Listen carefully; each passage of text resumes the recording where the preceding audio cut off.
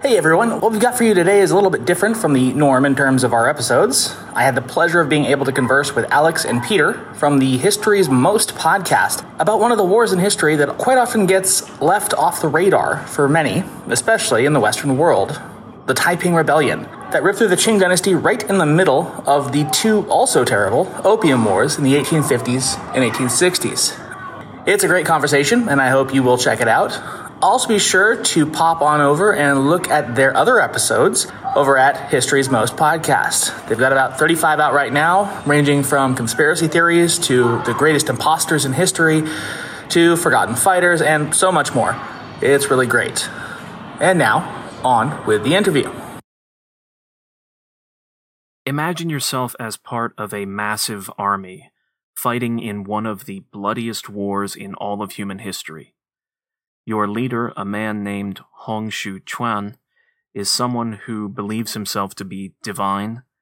In fact, he believes himself to be the brother of Jesus Christ. Not only that, but his generals include people who claim to channel both the voices of God and Jesus. His enemy, the Qing dynasty, in his mind are literal demons who must be cleansed from the world, seemingly because God told him to in a dream.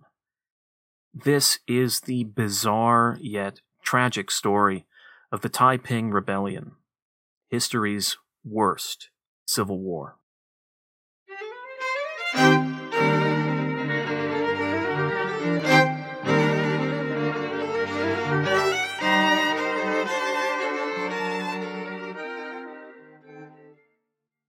Hello, everyone, and welcome back to another very special episode of History's Most. My name is Peter. And I'm Alex, and it's our pleasure today to be joined by Chris Stewart of the History of China podcast. Hey, everybody. And Chris is joining us to talk about something that actually one of our listeners got in touch and asked us to do an episode on, and that is the Taiping Rebellion.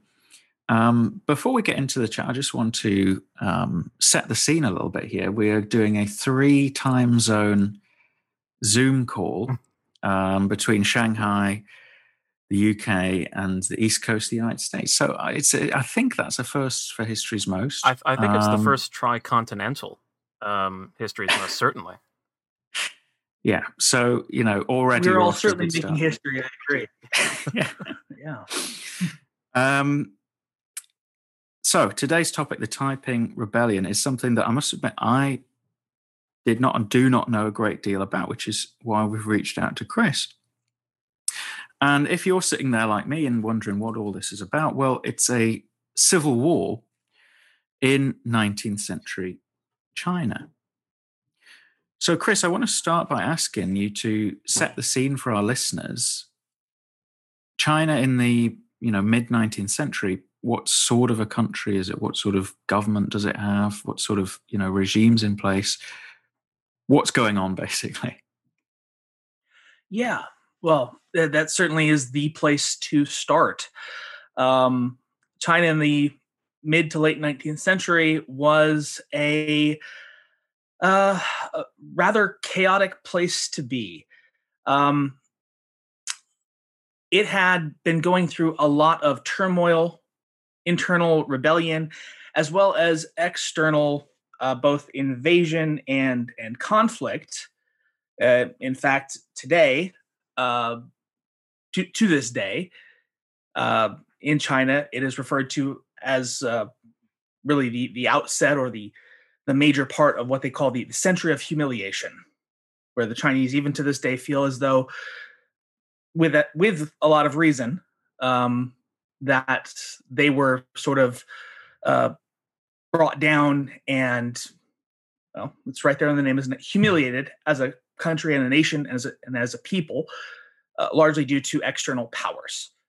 That began actually several decades prior to the Taiping Rebellion, culminating in the first Opium War, and then the Second Opium War, around which the Taiping Rebellion was also a part of. So it kind of takes place in this whole major international and intranational conflict, where there's both this pulling apart of the nation and the dynasty from within, and also this imperialist multinational force from without, sort of ripping apart itself at its outsides. To that same effect, the Qing dynasty itself, even though it had been the controlling power of China since the mid 17th century, it had never, how to put it? It had never gotten over the fact, I wanted to say, but it had never tried to get over the fact as well, that it was an outsider or a foreign dynasty, a conquest dynasty to begin with. The Qing dynasty was based on the Manchurian Isen Goryeo clan from what is today northeastern China, but they're not ethnically Chinese. And so they had come in, conquered, and then ruled for several hundred years at that point, but had never integrated themselves into the larger Chinese society. So as just a baseline, at least, that's where China stands, pulled apart from within and from without. It's a pretty bleak picture, I suppose. And in terms of, so we've got the colonial powers beginning to, well, more than just getting involved in China, quite playing a kind of active role in shaping Chinese history by now, and quite a malevolent one at that. In terms of the actual society, then, I presume that China at that time was still, quite underdeveloped, if that's the right word to use. Or you can prove me wrong there. Was the societal, Oh no! I would say that's an accurate depiction. Go on. So it's yeah. And oh, sorry. No, I was just saying. No, that's an accurate depiction. China, you would be very accurate in characterizing it as a agrarian, unindustrialized, a feudalistic society in most, if not all, respects. Yes. And what was there? Because I know this is going to play a big part in the Taiping Rebellion in terms of religion and faith. What was the role of that, and what faiths were dominant in Chinese society? Okay, excellent question. The Taiping Rebellion and the Taiping movement in general is at once both a great anomaly within Chinese society and history, and also, and this seems really, really strange, it's also part of a much longer tradition. So what I mean by that is that the Taiping Rebellion itself takes on large elements of Christianity. The leader of the Taiping Rebellion, a guy named Hong Xiuquan, he purports himself to be, or has visions of being, the younger brother of Jesus Christ, and that he has had visions of meeting with God the Father in the Judeo-Christian purview. But at the same time, that's his vision that begins this movement. But at the same time, it taps into this much larger underlying network of sects, which has actually gone back centuries prior to this.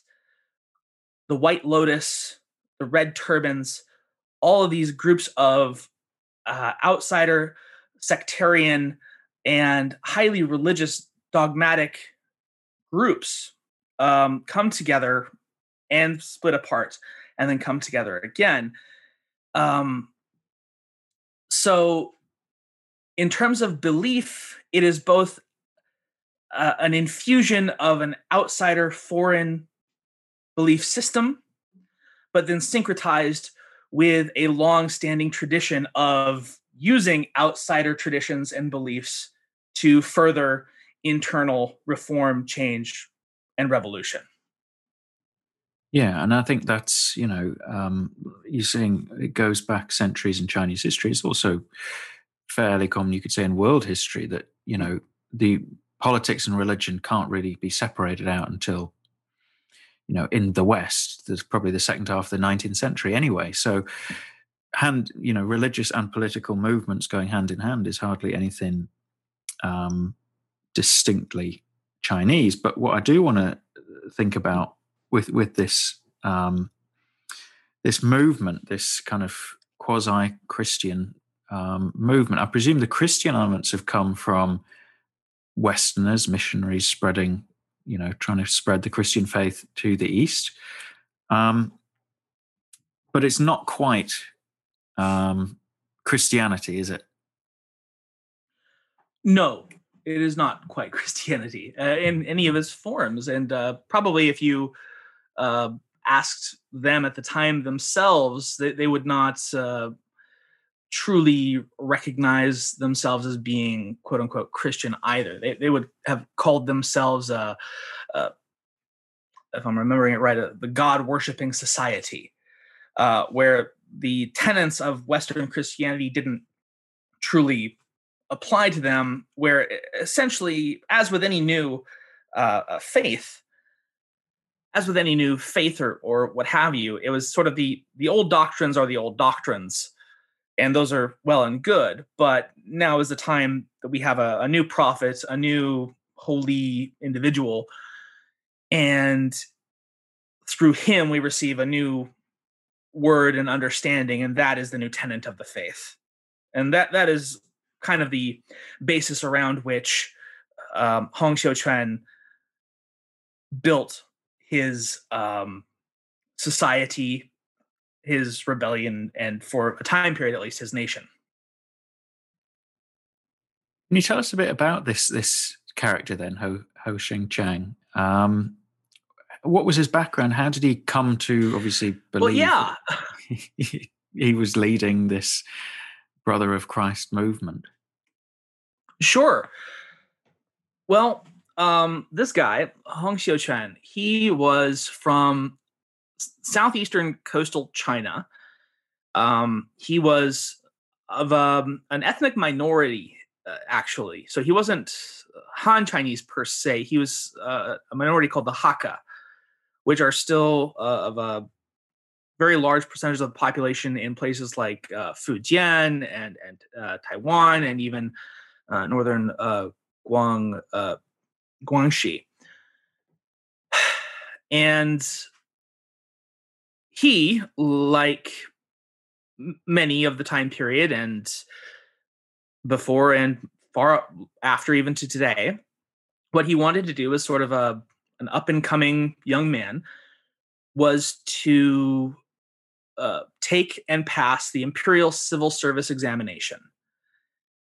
The Imperial Civil Service examination was the test, it's sort of like the ACT or the SAT, or I don't know what you guys have in England that's similar to that, but it's the test that you take to determine whether or not you get to move up into the official class and become an actual imperial government officer. So he took it, and as with many of these people who try, he failed. And he failed multiple times, which is, again, not uncommon. The imperial examination was designed to be extremely difficult and to have the majority of its applicants fail. I heard there was a 1% pass rate, and there was also, murmurings of some bribery possibly going on in the background, things like that. So yeah, sounds like it was pretty tough to pass. Oh my goodness, bribery in China? What? I've never heard of such a thing. No, I'm kidding you, of course. No, that was endemic, and it is endemic. It happens all the time, and it did at that point as well. But my brain is still stuck many centuries before this. But I know that at least in the Tang and the Song dynasties, in the 8th to about 13th centuries, at least at the initial levels, it was about a 75% fail rate. Right. So this goes back a long time. Oh goodness, yes. It was initially codified and put into official practice during the Tang Dynasty in the 8th century. Right. And it had been going on usually for the subsequent 1,000 years. So I get a sense that this failing of an exam and those life prospects being stolen or taken away is probably going to have an influence on people. I'm trying not to think of an obvious example of someone failing an exam. It going into a political movement, but anyway. So I presume then this is the basis of a kind of religious conversion, and then he clearly already had some aspirations to move up in the world politically as well. Well, yeah, it's hard to say for sure how much of it was. I mean, how much of it is actually just sort of, oh, I couldn't pass the exam, and so I will find some other method, and how much of it might have been some sort of actual inspiration, if you want to call it that, or perhaps holy guidance, or what have you. What we know of it is that he seems to have been sickly his entire life. He seems to have gone through long periods, especially of his early life, of being bedridden, of going through, I don't know if we would call it sort of comatose periods or what have you, but certainly periods where he would just sort of be out of it. And so it seems like he had been given some information about from European Christians about Christianity. So he'd been given this sort of pamphlet or whatever, and he'd read it, and then he kind of, after his latest failed examination in the late 1830s, early 1340s, I forget exactly.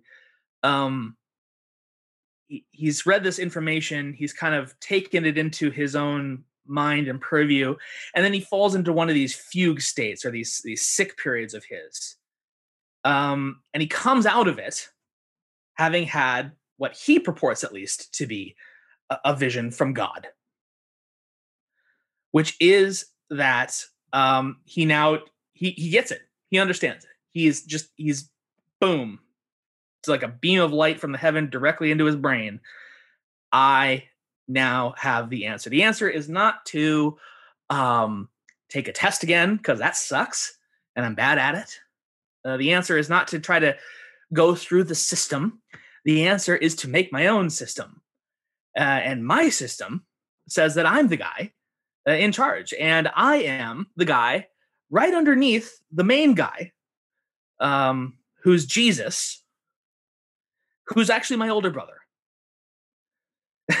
And so you guys should follow me, because we're gonna upend this whole situation.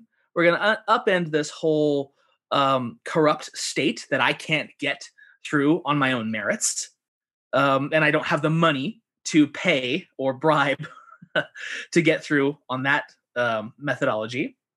So let's just overthrow the whole thing, and let's create a new situation that will be better for me, at least.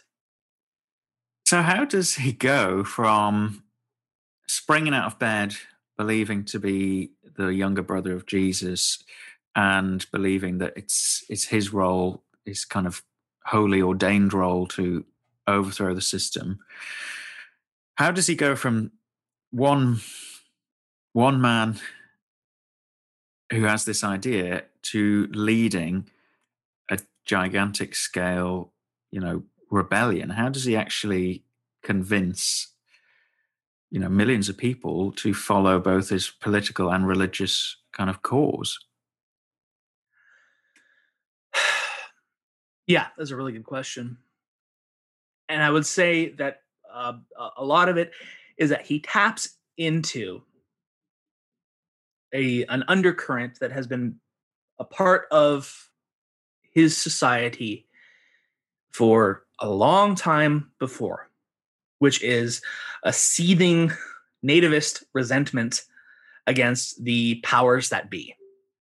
Like I said before, um, his is a country ruled by people who are not his own. And I mean, that's one thing. But the Imperial Qing Eisen clan have never so much as tried to make themselves more natively Chinese. They have sealed themselves off in Beijing largely. They have imposed strict standards on the wider native Chinese population, such as the haircut edict, which says that they must keep their hair in the long ponytail Q style, which is what you see in a lot of kung fu movies of the period. To the point where if a man was caught by authorities not having that hairstyle, they would be liable to lose their heads in punishment, unless they could provide a very good reason, such as they were a Taoist priest, for instance. They were exempt from that, but otherwise, it was a death penalty if you were caught without that tonsure. So there was a lot of undercurrents of resentment and rage. The other thing that he taps into is, I think I mentioned this again before, is the word itself is a little bit inapplicable, but it functions well enough that I think we could use it. Millenarianism, sort of this ideology that the end of the world is nigh, or at least a fundamental change to the very aspects of being is about to come around. This actually is the very basis of the preceding dynasty, in fact, the Ming dynasty, which is what I'm looking at and doing in my own show right now, which ends up overthrowing the Mongol Yuan dynasty in the 14th century. And all of this is a syncretic movement where they start blending different faiths and different ideas together, both indigenous beliefs like Taoism and Confucianism, but then also infusing that with external elements. In the Yuan dynasty, with the Red Turban Rebellion and the rise of the Ming, that was this sort of millenarian ideology of Buddhism called Maitreism, and then also even stuff all the way as far away as Persia, which was Manichaeism.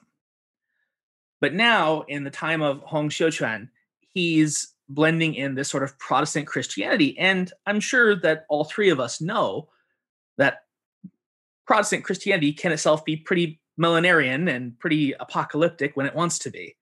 It's easy enough to find those aspects in it. Yeah. So it starts stirring the pot, starts mixing all these elements in together, and taps into that undercurrent of just screw this system. The system is against all of us, so let's just blow it all up. And it's not that hard to find a sizable portion of the population who say, yeah, let's do it. So you've got, kind of a variety of forces kind of ripping society apart, I suppose. And at the very top being a foreign oppressive elite, which is pretty easy to have. It's a pretty ideal enemy for a rebellion. A foreign oppressive elite, then you can say, yeah, let's get rid of them. So as Hong Xiongqiang is turning his kind of message into a rebellion, what's the reaction of the powers that be, the authorities, the Qing dynasty? Right. Well, obviously they don't like it. They commit themselves to suppressing this, and at virtually any cost. During the, gosh, what is it? 14, 15 years of this rebellion? Yeah, about that. I think Yeah. I think I'm somewhere I in think there. it's about 15 years long, around that. 15 years long. Yeah. You've got these two foreign invasions, the two opium wars, basically bookending the whole thing. And in each of those wars against a foreign enemy, even on the Qing dynasty's side, you're looking at several thousand people lost total, and usually on the British side, several dozen or maybe a couple hundred. Um, that's both of them together. But ice cream sandwiched in the middle of that is this internal war, and that's real. That is what it is. It's a full-on war where you get somewhere between the numbers are fuzzy, as these things tend to be, somewhere between 20 and 30 million people dead. Now, not all of them are combatants. A lot of them are innocent civilians who just get caught up in the. Oftentimes, they get caught up in the governmental response and crackdown to the goings on of the God-following society, the Taiping movement.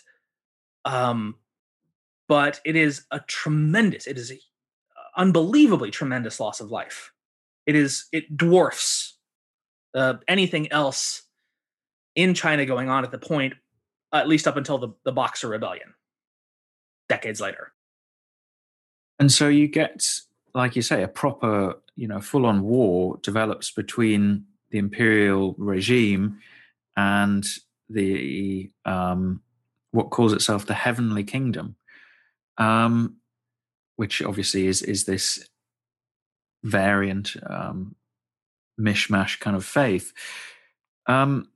What's the kind of nature of the war? Is this kind of like a conventional war with fronts and things like that, or is this more a guerrilla conflict? Well, there are elements of both. In that, I think when we say a guerrilla conflict, we're looking at a very flowing conflict with very few set borders, and I mean that's very much in the style of the Chinese Civil War that would come later on. And there are definitely elements of that because there are segments of the populace all throughout the empire that agree with or act as agents of the Taiping Heavenly Kingdom. And just incidentally, that name itself, the Taiping Kingdom, or the Taiping Tianguo would be its full name, which means the Heavenly Kingdom of Great Peace, which is very ironic and kind of funny in its own way. So there are certainly elements of it being a guerrilla style conflict of hit and run, secret attacks, striking by night, that sort of thing. But at the same time, the goal of this kingdom is, again, it's kind of right there in the name as well. They establish their own borders. They establish their own nation within the larger Qing Empire, and they fortify that and make, to some extent at least, to a large extent, control those borders for a time period. So to that extent, at least, it is something of a more conventional conflict, as it were. Of there is a place and a capital and a person whom they are trying to stake out a position for. So I guess it's both at once in a certain way. And just to this question about it being so bloody, like you say, tens of millions dead. It is difficult with any statistics before the 20th century, isn't it? But how and why is that the case? Does this provoke? Does the disruption of war cause wider kind of societal breakdown and that sort of thing, or are the both sides particularly kind of bloodthirsty with their enemies? Well, that is a good question. There are elements of a lot of things going on at this time, like we kind of talked about before. The mid to late 19th century China is a rather chaotic place, both in terms of sort of the situation on the ground, in terms of disasters happening, crop failures, and what have you, the foreign intervention on the outside disrupting that sort of thing. But a lot of this was sort of a calculated cruelty. This sort of idea that if we just crack down hard enough on these rebels, then they'll learn that they can't do that. They'll learn that they can't do that. The ones who are still alive, they'll figure out that they can't rebel against us, and they will stop doing it. And as Princess Leia said to Grand Moff Tarkin, the more you tighten your grip, the more they'll slip through your fingers. So it's this adverse effect of the harder the government tends to crack down on these sorts of internal, especially religiously driven movements, the more determined and the more intransigent these movements tend to become, which then facilitates even harsher crackdowns by the government. It's a pretty, it's a pretty bleak picture. It is. So, if obviously the Qing dynasty is using, all means necessary as it sees it to crush this uprising, which, as you say, is probably going to have a counterproductive effect a lot of the time. Why do people, because presumably a very significant portion of the population still support the imperial regime, in that the rebellion ultimately fails? So where does the regime's support come from? Well, it had staked out its position in one of the former imperial capitals, and would be the capital of China again. Later on, it had made its own capital, Nanjing, as of about 1853 or so. It managed to capture the city.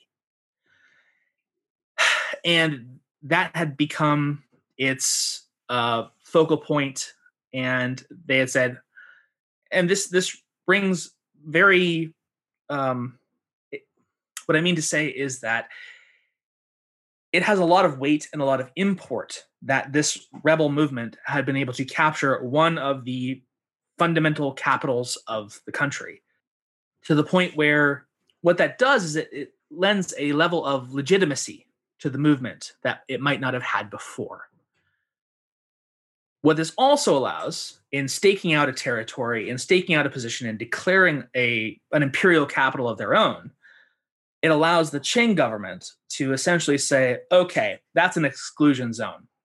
You either are there and you are part of them, and therefore are a legitimate target, or you are out of there and you're safe from us for the most part, at least. Which is kind of an iffy prospect at best. These Qing imperial riders and war parties, they would, if there was even a prospect that you might be a part of one of these god societies, there was very little appeal process going on. It's you just sort of, well, you believe in this Jesus God stuff. where he got nailed to a cross. Well, we might do the same to you. We might just cut your head off and put it on a pike. They were not shy about making very public grisly examples. Both the Ming and the Qing were very much into making very overt examples of anyone who might question their authority, and at scale, for that matter. So, as to your question, how did that affect it? Well, it certainly caused some level of movement. People who could and did not want to be in the Taiping Kingdom would have left. People who could not, people who also could move but wanted to be a part of it did in many cases go in, or otherwise form separate communities outside of it. But there was still going to be a large segment of the population who either didn't know, didn't care, or didn't have the means to move in or out of wherever they were at the time. So there's still this really fungible border of the populace, and a lot of times they're the ones who get caught up and suffer the most. In terms of then the military aspect of this rebellion, obviously in the end, as we've kind of alluded to, the Qing dynasty triumphs. They do crush the Heavenly Kingdom. Yes. How does that come about? Is there particularly kind of military victories? Are they just superior kind of fighting force? Why is it that they triumph? Okay, so as it happens, is that the Taiping Kingdom decides that one of the places it wants to take is one of the most important cities in China, where I live, Shanghai, for pretty obvious reasons, trade and what have you. So they try to take it around about 1860. But as it's one of the more important areas, it's been heavily reinforced, and the attack is repulsed by a lovely army by the name of the Ever Victorious Army, which is, Great name. Better name. Yeah. This is actually commanded even by a non-Chinese officer, and they wind up not only repulsing the Taiping army, but pushing it back, and they'll ultimately become pretty significant in its ultimate defeat. As it so happens, round about the same time, the old emperor of Qing dies, and the new one takes his place.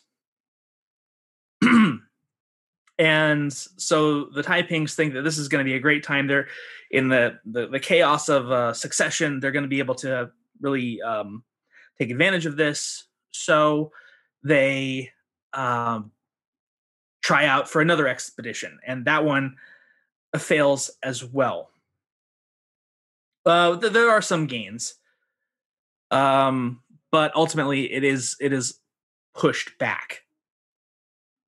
This means that the major portion of that that regular imperial army, that regular sort of army that the Taipings had amassed versus the ongoing subterranean rebel movements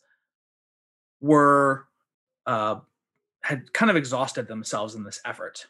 So round about 2 or 3 years later, this means that with their offensive movement having kind of petered out, elements began surrendering. In 1863, the Taiping element around Chengdu in Sichuan surrenders to the Qing, and it's not great for him. He gets executed, with some of his other members escaping. But at that point, especially with the Shanghai expedition repulsed, it kind of becomes a matter of time. I wanted to ask, what is going through Hong's mind right now? Because I would assume that, is it fair to say that Hong is a man who's not exactly in the best mental state already? And I'm assuming that these defeats, I'm assuming that these defeats are having an impact on his mental state as well. And I think I remember hearing that there was a lot of internal struggles within the Heavenly Kingdom at this time as well. So I can only, imagine the kind of paranoia that's building up in his mind. Oh gosh. Yes. Now I cannot speak as to what was in his mind, and I would say I'm glad I can't. Yeah, absolutely. Yeah, I wouldn't want to know. Neither would I. But I think you are absolutely right. The paranoia, the level of sort of self-inflicted solitude and isolation, and just being able to trust nobody, that is absolutely building up in him over and over and over again, because he is repeatedly, as happens in any sort of rebel movement especially, but even any political movement in general, there's going to be betrayals or perceived betrayals or turnabouts or whatever. And especially when it's something as consequential as a war or an offensive, any setback, any turnaround it's very easy to perceive as being someone must have turned against me. And that's especially so when you believe, and I believe that he did believe this. I don't think he was bullshitting through this whole thing. I believe that he believed it. Believed that he was divinely tapped and inspired and chosen to lead this new world order. So if God himself had said that you are the guy and you will lead this world into a new divine stage of whatever, and then things keep going wrong, you're going to start pointing fingers. And he does, and it only makes things worse, of course, because you start pointing fingers at your top people, getting rid of them, and then you're left with the not top people, which only exacerbates things. Yeah. So by the end stages of the rebellion, his city where he is under direct siege by the Qing government. They're right outside the walls. They're not getting in yet. They won't be getting in for quite a while. The city's well provisioned. But obviously, something's gone wrong. So something didn't go quite to plan. And as such, he decides that, you know what, maybe it's somebody else's turn. And he chooses his teenage son, Hong Tiangfu. He says, "Okay, you're the emperor now, son. Good luck." It's quite the inheritance, isn't it? While the enemy's at the gates. Your turn. I salute you. Good luck, my boy. Oh yeah, this goes back millennia in Chinese history of what do you do when your dynasty is about to fall? Promote some little kid to take the fall for you. That's what happens at the very end of the Qing dynasty as well, with Puyi. I mean, absolutely, a child, coming to the throne. Oh, it's a long-standing tradition. You're hard pressed to find a Chinese dynasty that doesn't do that, because it's virtually you run out of competent. If it's a good dynasty, let's say, eventually you run out of competent adults, and so you start putting children onto the throne, who are then controlled by either regents or their mothers, the empress dowagers. And then one of the officials gets it in their heads that, hey, I could do a better job than that guy. So they put another child on the throne and say, okay, now give the throne to me. There's almost a rule book by which you do this thing. It's crazy, but it makes a lot of sense. One other aspect of the Civil War, and like a lot of civil wars, I believe the Taiping Rebellion also features foreign intervention. So yes. I believe it's primarily the colonial British and French decide that this isn't something they can just sit out. Well, never let a good crisis go to waste, right? Well, right. Yeah, they it's sort of it's an opportunistic sort of thing. It's kind of in the middle of these two what will be the two um opium wars. So Britain and France and the rest of the colonial powers very much feel like they can step in and interject whenever they feel like. And then it's also a matter of kind of protecting their investment a bit, isn't it? Of well, we have a deal with the Qing government. They owe us this money. And if by some way they're overthrown and supplanted by this Taiping regime, well, they don't have any truck with us, nor us with them, and we might have to do this whole shindig over again. So it's very self-serving. It's of course, but it's kind of one foot in, one foot out. They're not really stepping in to try to mess with it too much because, as I see it, they kind of understood that ultimately time was on the Qing dynasty's side.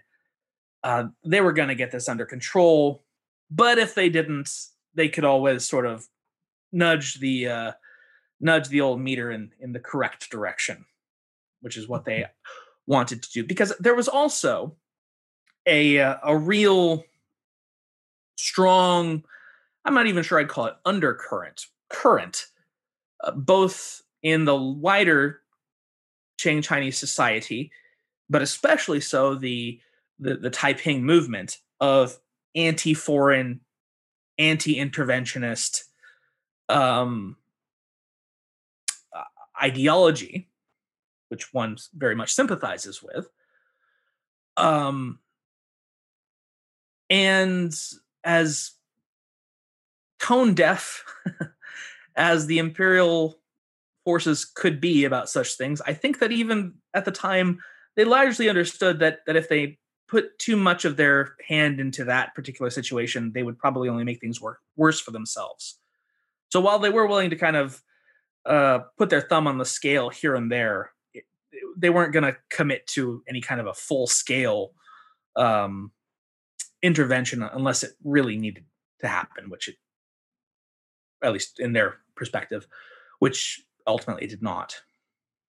So more of a kind of touch on the rudder, keep it going in the right direction, because we don't want to be seen to be intervening, because we know it will be counterproductive for the Qing if they seem to just be the kind of agents of foreign powers.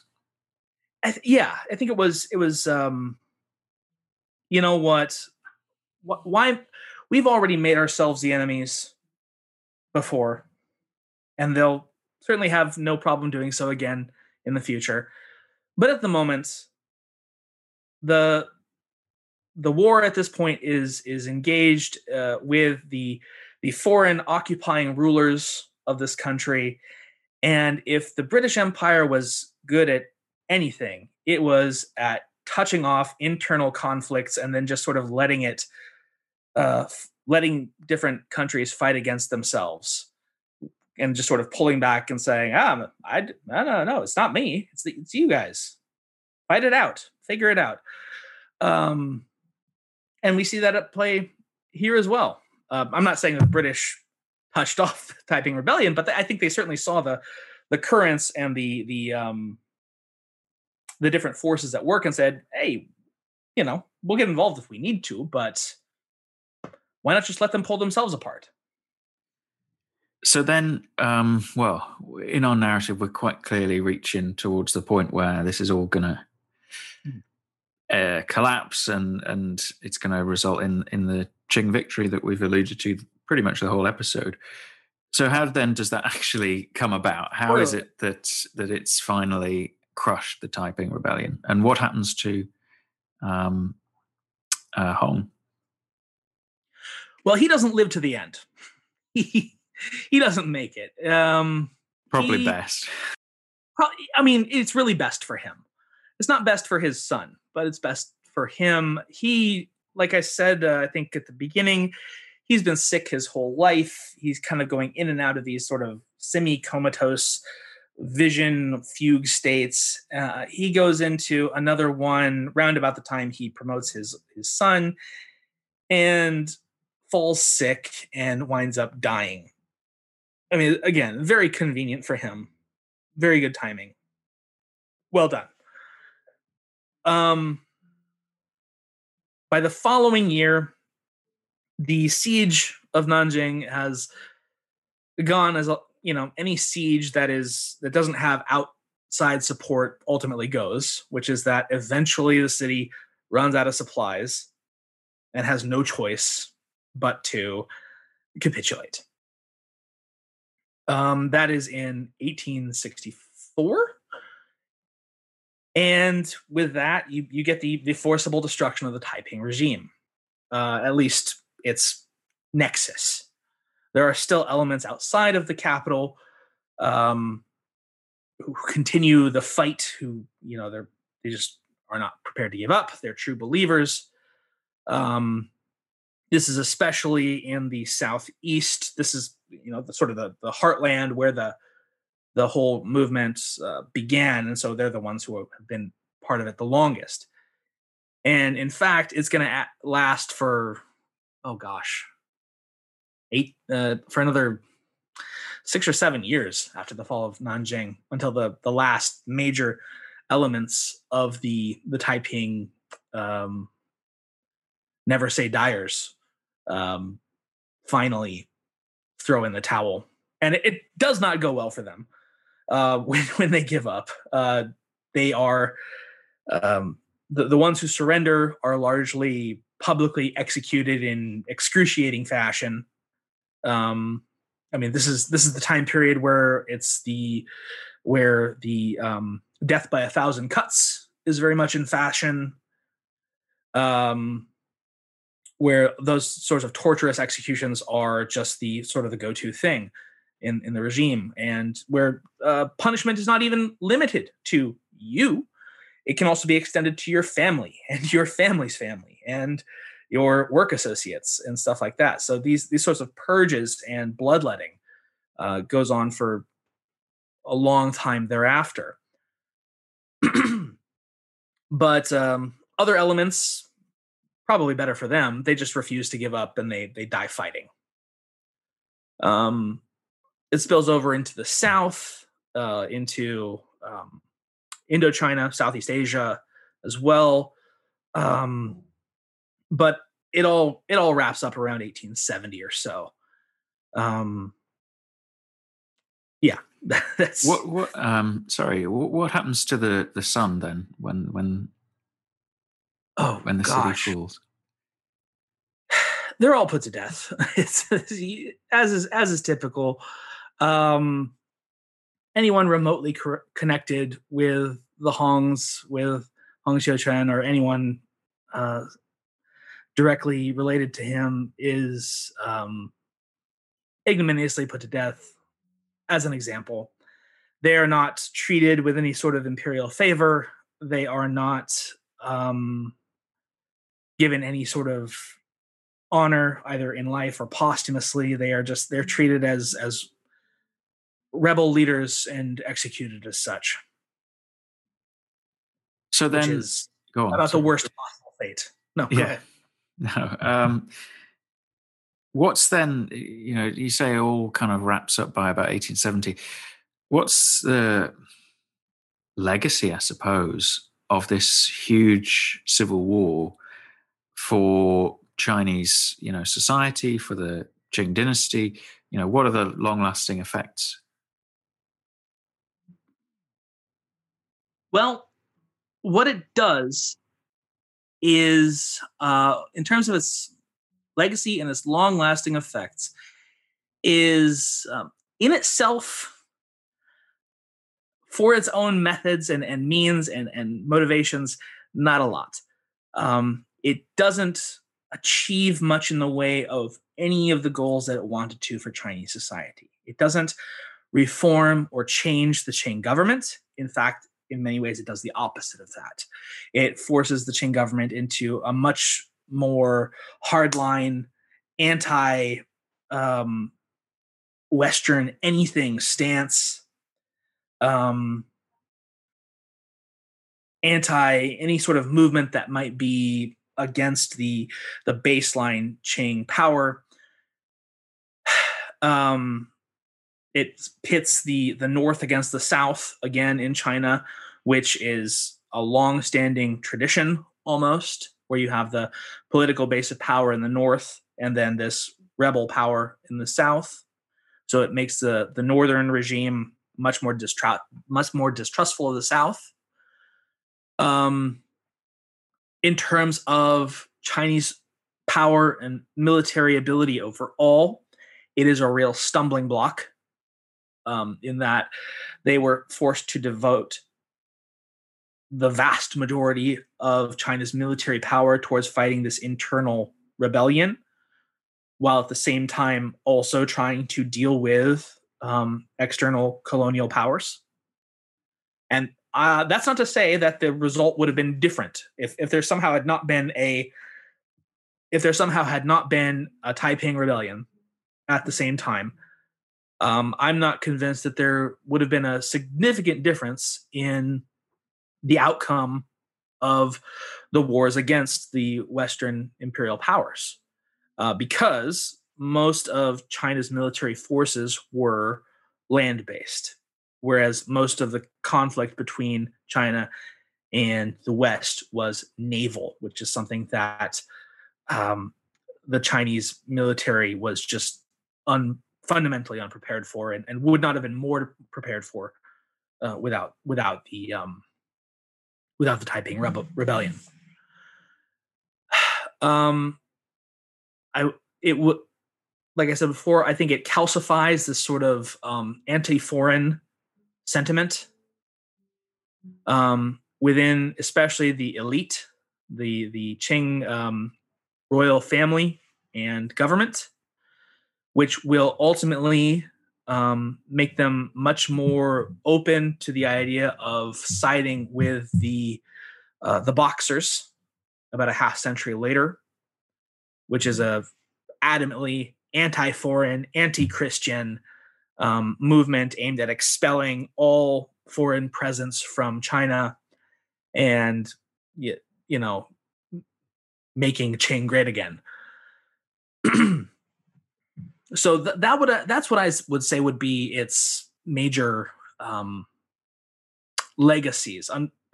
Unfortunately, at least from the perspective of the Taipings themselves, we can just see them as kind of the one of the last, or at least last so far, elements of that syncretic millennialist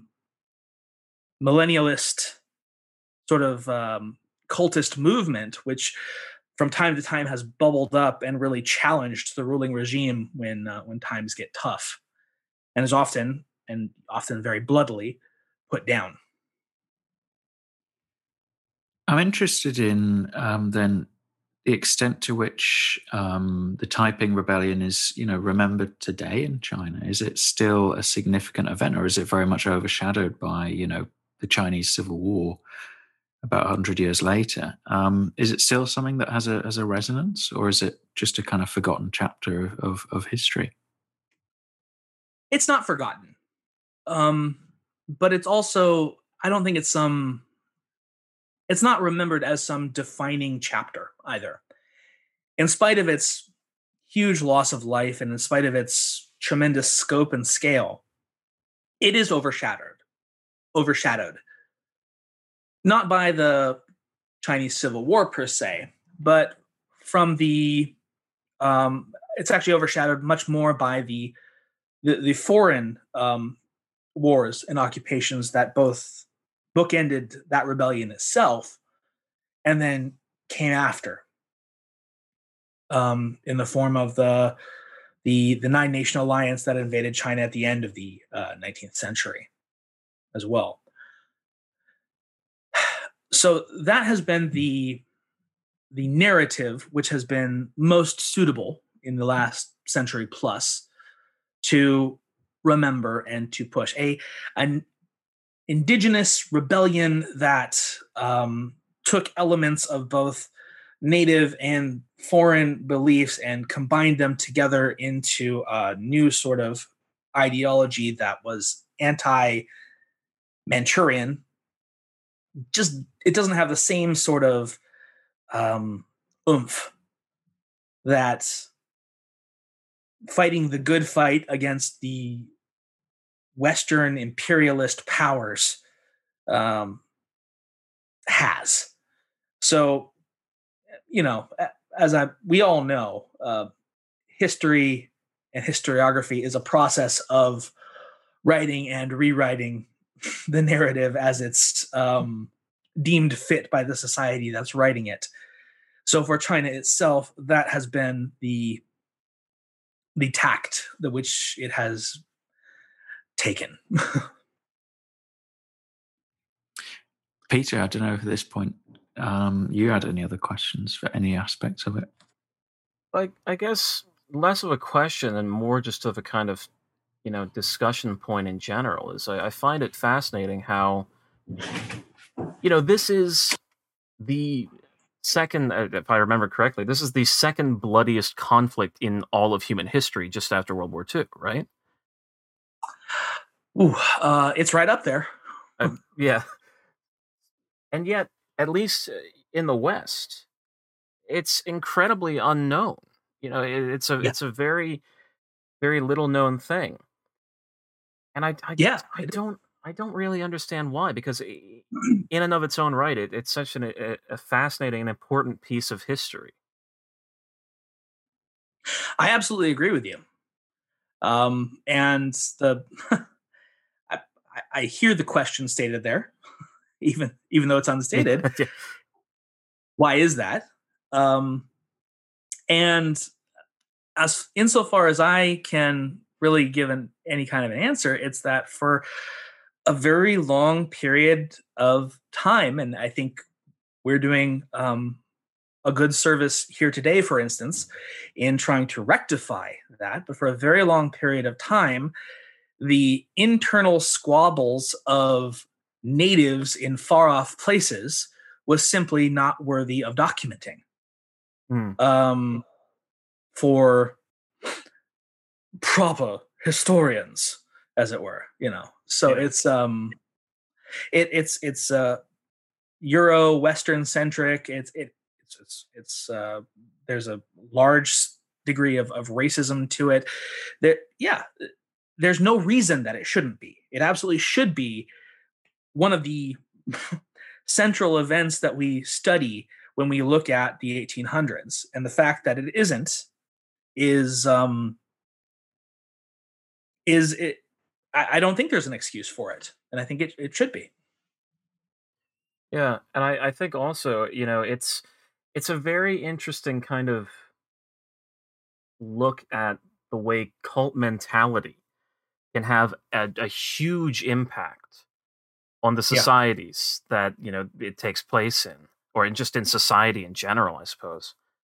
I mean, because this started out as like really unfeasible.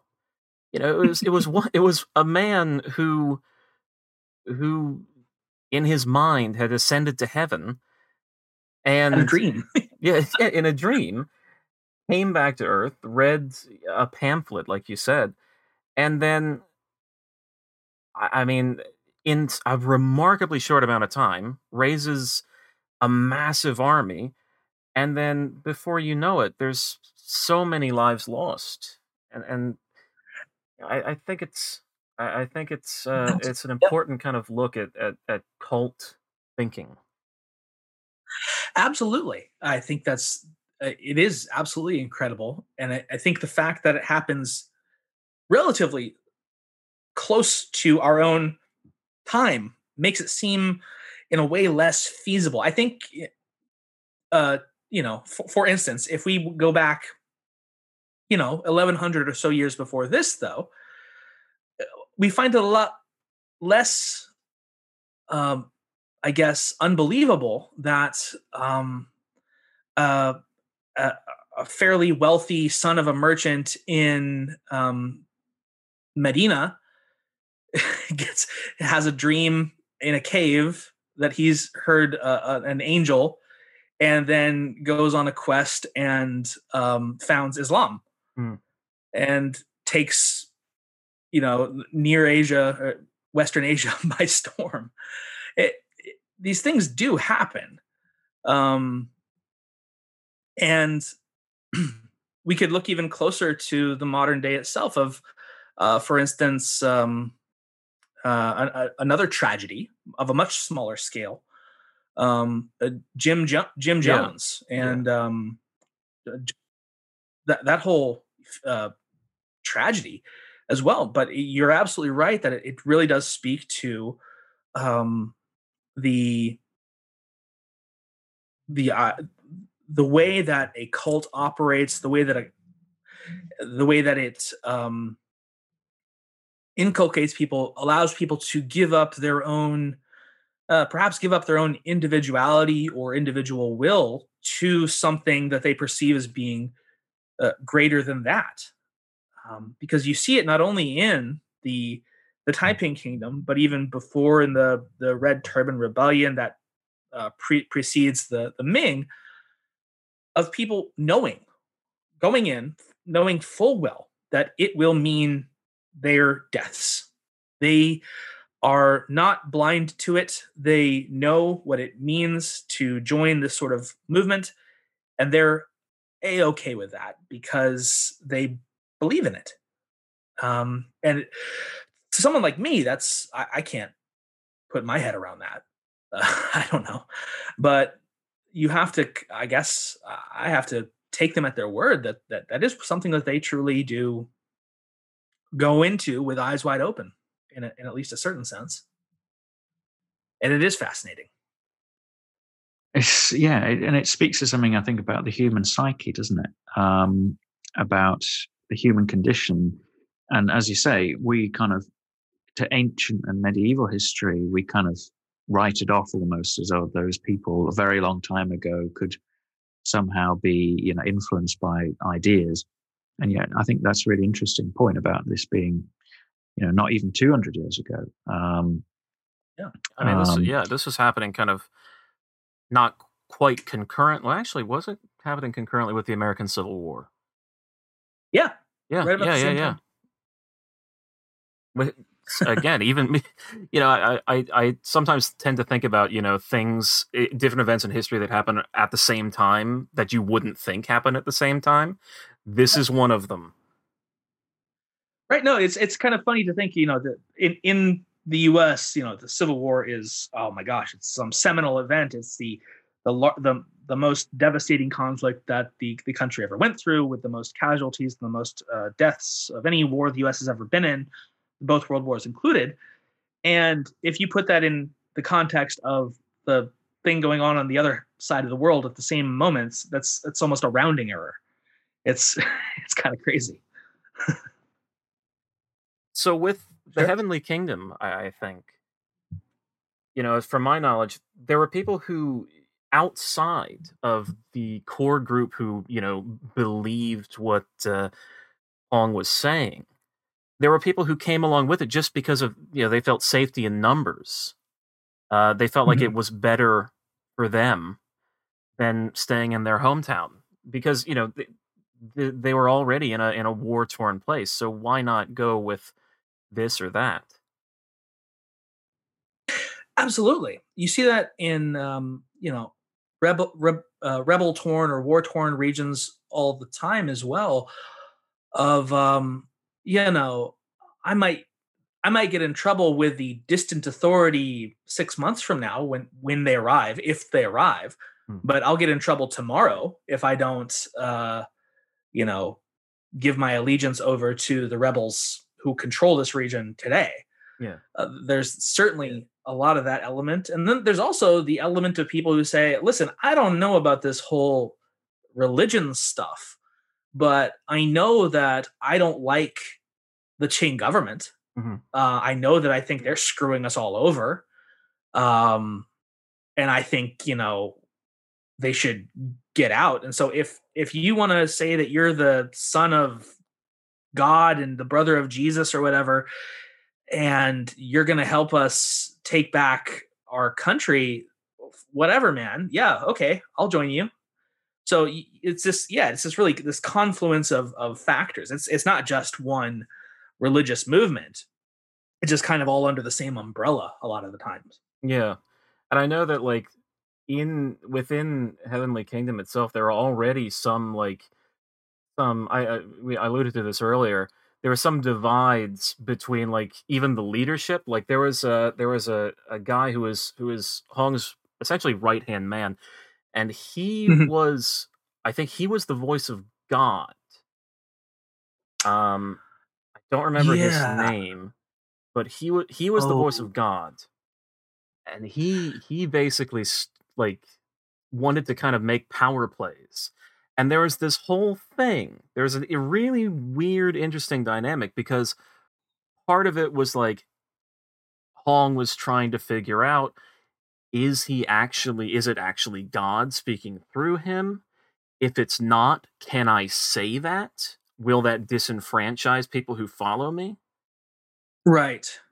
And Yeah, and especially with these sort of profit based movements, that it does tend to be this really delicate balancing act or juggling act of even the people in power. They're constantly having to weigh where they stand, what they say against what the people expect them to say. So it's, even though I am the heavenly king and I have all the power per se, really, even the guy at the top has to worry about whether he's going to make the wrong step or whether or not his voice of God, as it mhm, were, might contradict him. In which case, it might all rapidly crumble right underneath his feet.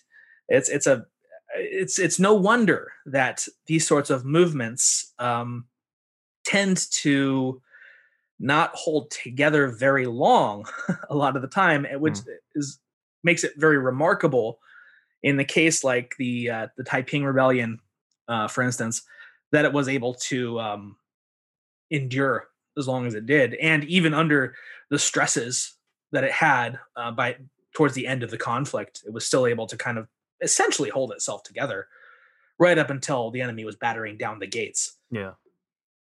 I think in the end Hong did end up killing the supposed voice of God, his right hand man, and That sounds right. yeah, That sounds like something that would happen. and I think he did like I think he honored him even in death because again he was afraid that it would disenfranchise people who followed him.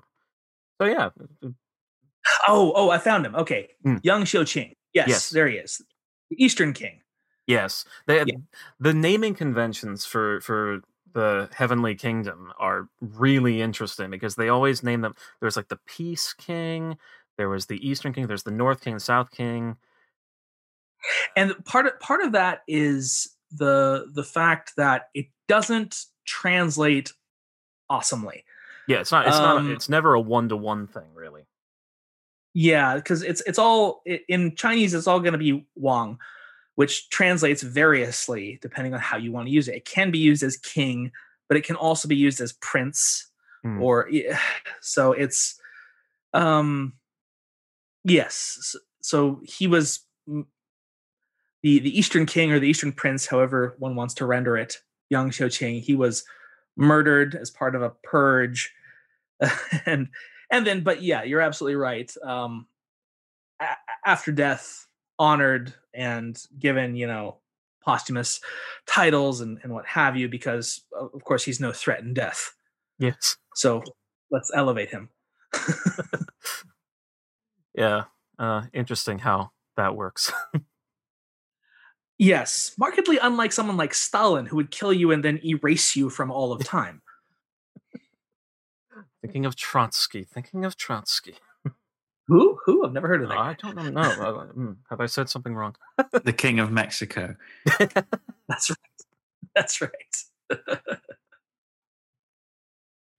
Well, thank you so much, Chris, for coming on the show. It's been a really fascinating discussion. We'd love it if all of our listeners would go check out his podcast, The History of China. There'll be a link to that down in the description. So thank you, Chris. Well, it's been my pleasure, guys. Thank you so much for inviting me on. And from us here at History's Most, I've been Peter. And I've been Alex, and thanks for listening.